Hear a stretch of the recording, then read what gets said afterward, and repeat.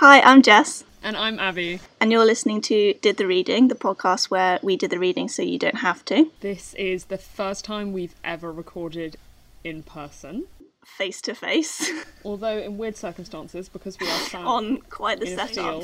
But Jess is sat on a bale of sawdust, so I mean, it really is the countryside lifestyle. But yeah, what a dream come true. And in many ways, doesn't it remind you of the book we're reading this week, The Bloody Chamber? I mean, Abby's in like a head-to-toe floral get-up rather than any kind of white silk, but... Exactly so. I mean, and I'm surrounded by bugs. It's kind of like, I suppose, how they felt in the book when there were all those, like, lilies in the room. I don't know. Wouldn't that be a bit buggy? So is this the first time you've read The Bloody Chamber? Like most things, at some point I covered it in uni, but it was very speedy and it was in my like fairy tale module, so it was under very specific circumstances in terms of like we read maybe like a handful of stuff each week, like a handful of stories, and then they were like, we're going to use like this theoretical approach. So this one was in the psychoanalytical week, which was kind of as painful as you might imagine. But yes, it's only small. Yeah. What about you?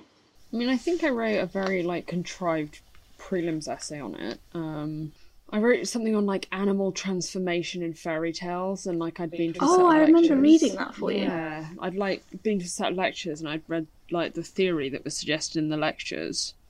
So I was like, any of you guys heard of Levi-Strauss? And everyone was like, yes. But yeah, so I mean, I think, you know, I really like the story. It's very evocative. It's very visceral. But yeah, it has been a fair while since I last visited it. And maybe it has been also for the listeners who would enjoy the description you can provide at this point. I'll do my best, because I still feel slightly very sorry bad at this. for everyone that had to listen to me try and desperately give a summary of The Catcher in the Rye, which you can find last week. Anyway, this is famously based on the Bluebeard myth. So it starts with this girl who's like, I'm going to be married to this very rich, mysterious, and slightly lion-like man. And they rock up at his castle that is periodically like cut off by the sea with the tide. That's the word I was looking for, thank you. Yeah, like Abby said, it's very visceral. My slightly less professional description is like creepy. And so then they're in the castle, there's like a slightly terrifying first honeymoon night involving a lot of mirrors, a lot of orchids, and like a lot of animal imagery, which we'll get to later. And then her husband is like, I've got some important business in New York, or wherever it is.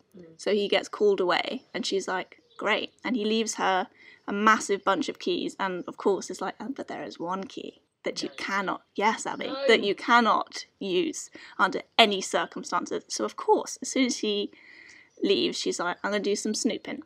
So she like goes around his office, finds all these kind of like evidence of like past lovers, which she already knew about, but she has this whole moment of being like, I'm a child. And then she somehow quite easily finds, obviously down like a dark winding corridor, the room which like is opened by the one key that she was told not to use. So she uses the key and goes in and finds a Bluebeard's cave full of like torture devices, old wives, all dead. Corpses. Couple of corpses. Yeah, wives is probably a bold term actually. They're all corpses. And like a lot of skulls, a lot of different torture devices, and it's all terrifying. There's that one image of the bare rocks of the walls like sweating, which always really stays with me.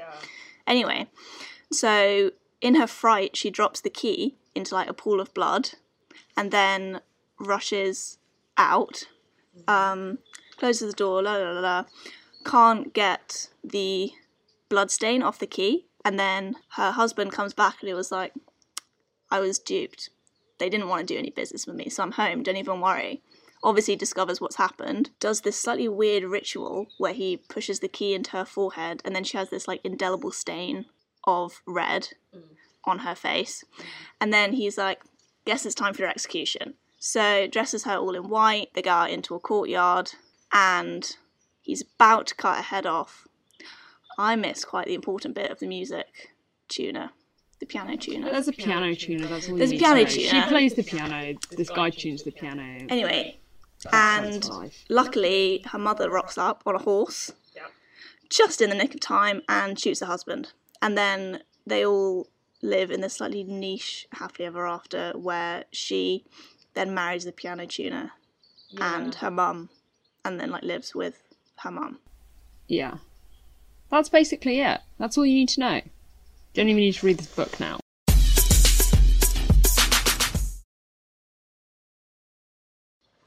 Okay, Albie, for our first point, do you want to tell me about the obvious, like, significant / kind of like influence of fairy tales and the fairy tale genre on this book?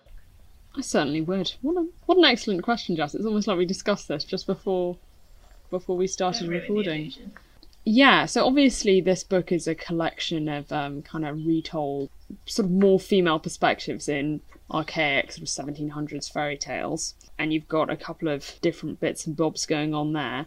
I think obviously it's one of the kind of outstanding versions of like the fairy tale retelling, but obviously there are loads like it. I mean, like, I think I did Transformations by Anne Sexton is another one. I'm trying to think of other ones, because I know there are loads of them. It's, like, obviously almost a bit of a kind of cliche at this point for people to do a modernised fairy tale. Yeah, no, because we were having a brief conversation about this earlier. I didn't realise it was written as long ago as 1979. Yeah, exactly. I mean, even if you think about, like, Dismaland, do you remember that, like, whole Banksy thing? Yeah. That all was fairy tale hell.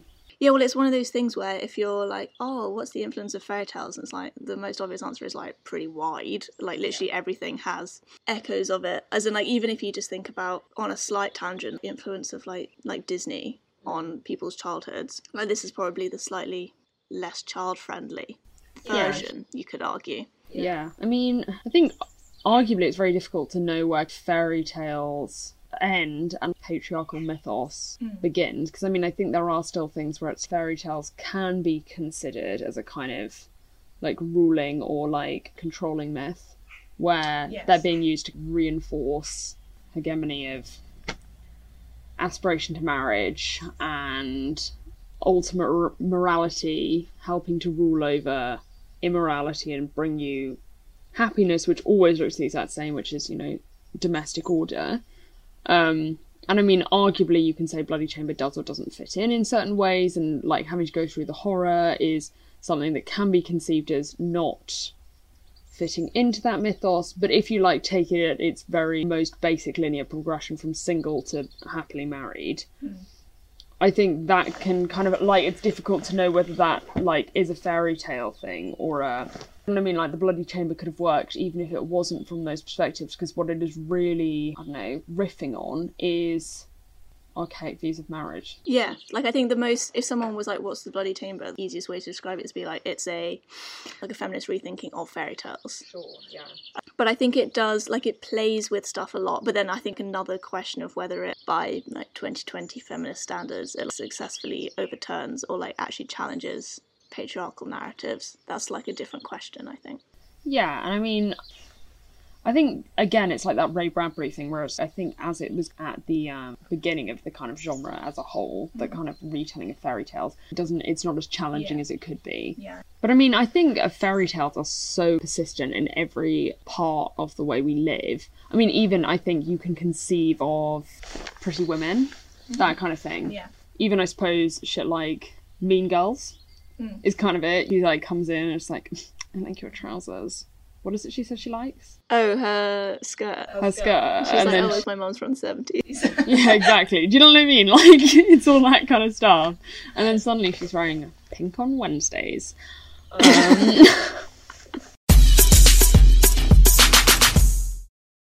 Oh my god, I forgot to say what I meant to say at the top, which was that I want to challenge you in this episode to say like, kind of, and you know, literally no times.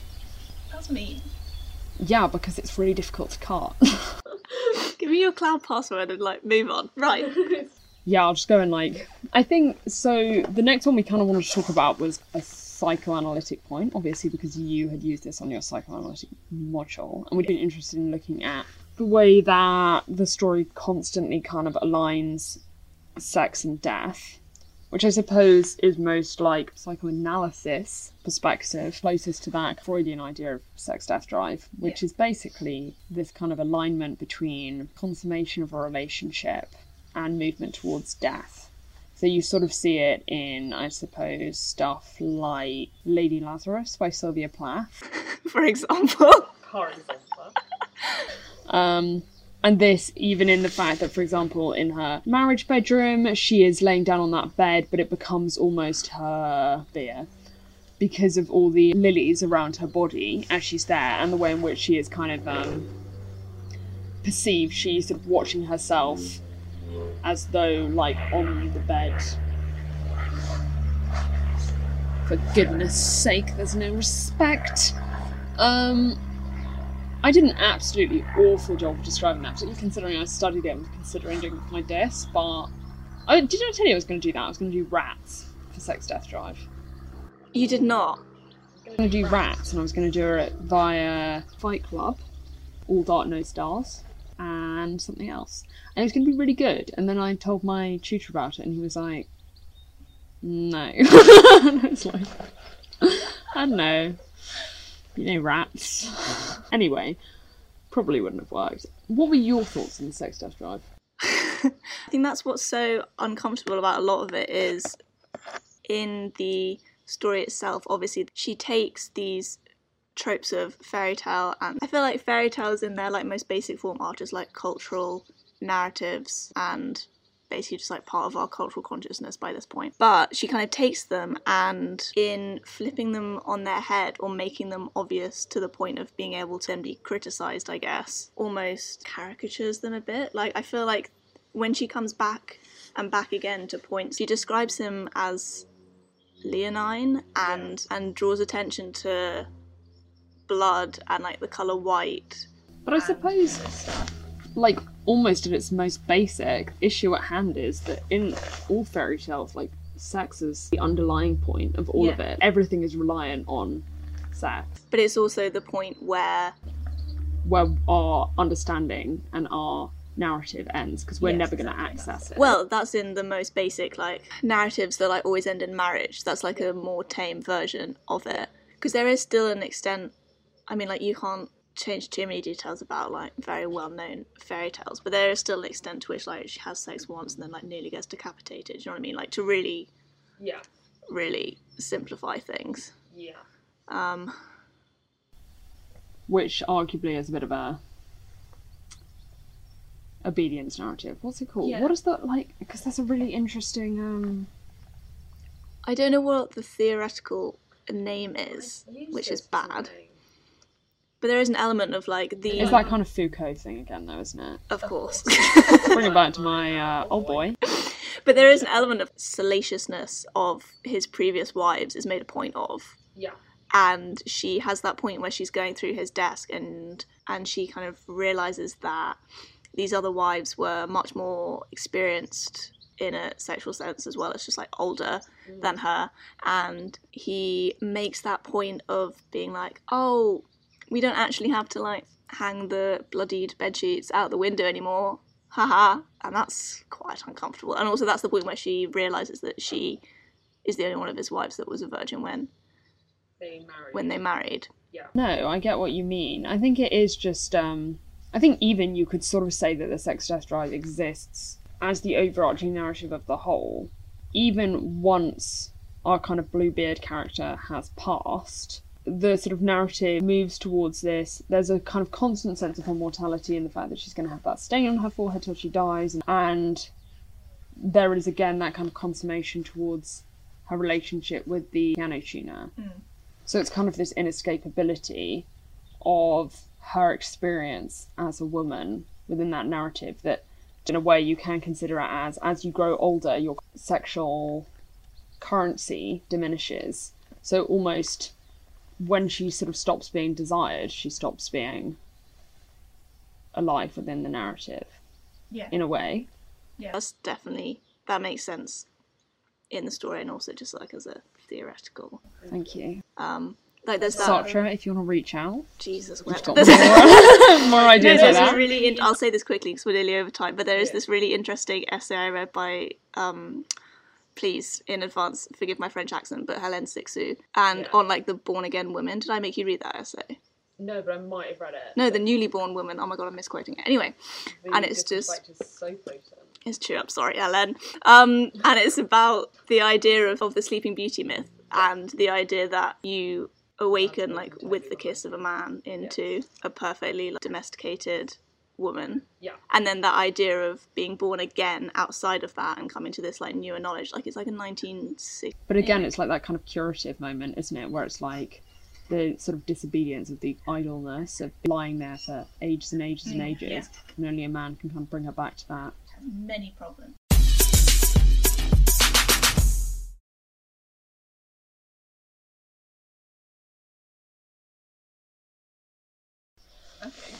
Okay, so there are some pretty bold interior design choices in this book, I think it'd be fair to say. And I sort of wanted to ask you what you felt that Bobby Burke would suggest were he to witness this house in person. Like, he kind of comes through, Anthony's like, ooh, avocado and shrimp on the menu, and Bobby's like, ooh, where are we going to go from here? How am I reshaping this Luke? To reshape your life. Like, promise. Like, what I would do first is knock down the wall that was created by your negative relationship with your mother. Well, I mean, the most obvious point is Bobby's probably going to be like, I would remove the chamber. Are you sure you wouldn't just pop a carpet down? Just, Bobby's like, this blood is not shifting. He's like, if you're going to have the blood, you've got to complement it with a bold fireplace. Perhaps give it some proper walls so those rocks aren't, like, sweating. And, like, add some windows for some natural light. Delightful. Yeah. The other point that I always get very hung up on is the number of mirrors in that bedroom. Yeah, no. I'm not about that. It's a bit much. And I think it's also because it's that line where she's, like, a dozen somethings, like, impaled a dozen... Yeah, a dozen husbands impaled a dozen blushing brides, isn't it? Yeah, something like that. Anyway, so that's quite a horrifying image. And I think that could, you know, improve the feng shui of the bedroom. I mean, like, I think I said to you earlier, I think those bold gold dolphin-shaped taps are such a statement. There used to be this book series, I can't remember actually, it's called Secrets at St. Jude's, actually. I said I couldn't remember it. It's called Secrets at St. Jude's. And in the opening sequence, this really rich Californian girl describes the bathroom she's designed for herself, and it is pink tiles with gold taps. I remember it always being like, wow, what a statement.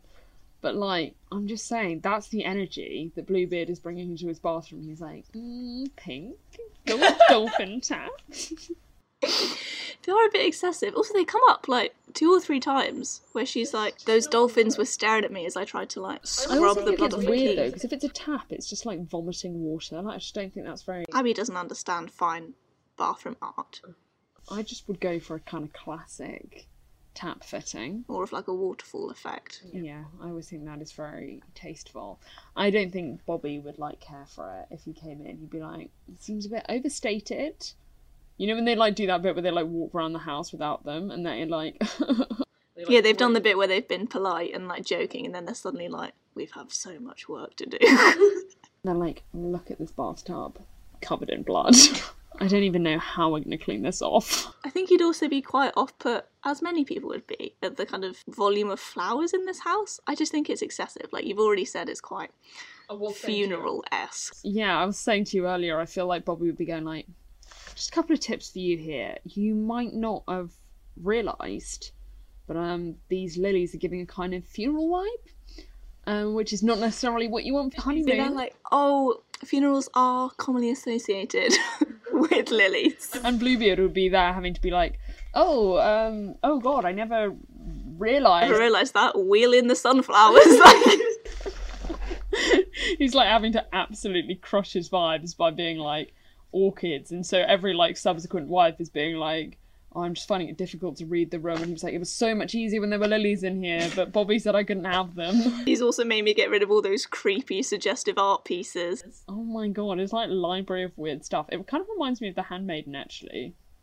Did I ever make you watch that? I don't think so. Yeah, there's like a kind of creepy suggestion. But it's all those ones where it's like, if you just do a quick Google, the 3 or 4 paintings he mentions are all about either death or virgins or a combination of the two, and it's kind of like...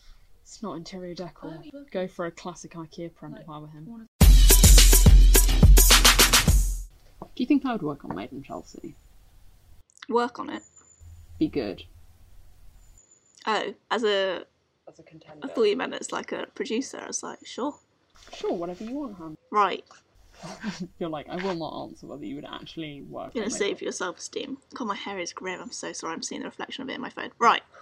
Now it's time I'm not even for... going to correct you because you didn't say I'd be good on Made in Chelsea. Now it's time for our usual Goodreads review. Abby, are you ready? And by the way, this is taken from halfway through.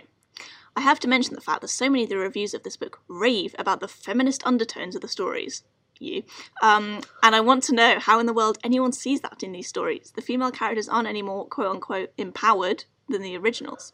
They still fall in love with stupid men, allow themselves to be doormats, and are shallow, vain, and only seem to care about clothes and money. The only thing feminist about it is that it definitely paints men in a bad light. Every single one was either weak, empathetic, or psychotic. So that's obviously referring to the collection as a whole. But what are your thoughts? I mean, first of all, we don't use the word psychotic. Thank you. Just saying.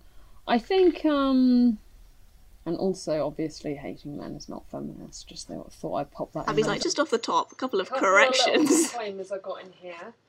I think it's interesting. I think certainly in this case, she is not the world's strongest in a traditional sense character, but I think it is a misconception of a lot of literature that for a woman to be a strong character, she has to be able to save the day, be the person who just single-handedly challenges everything and, you know, makes this big turnaround. I think what the collection offers us is a variety of women with different experiences and perceptions, and stories that centre on those experiences rather than perceiving them through a male gaze. And I think that is what makes the collection feminist in a kind of 1970s way.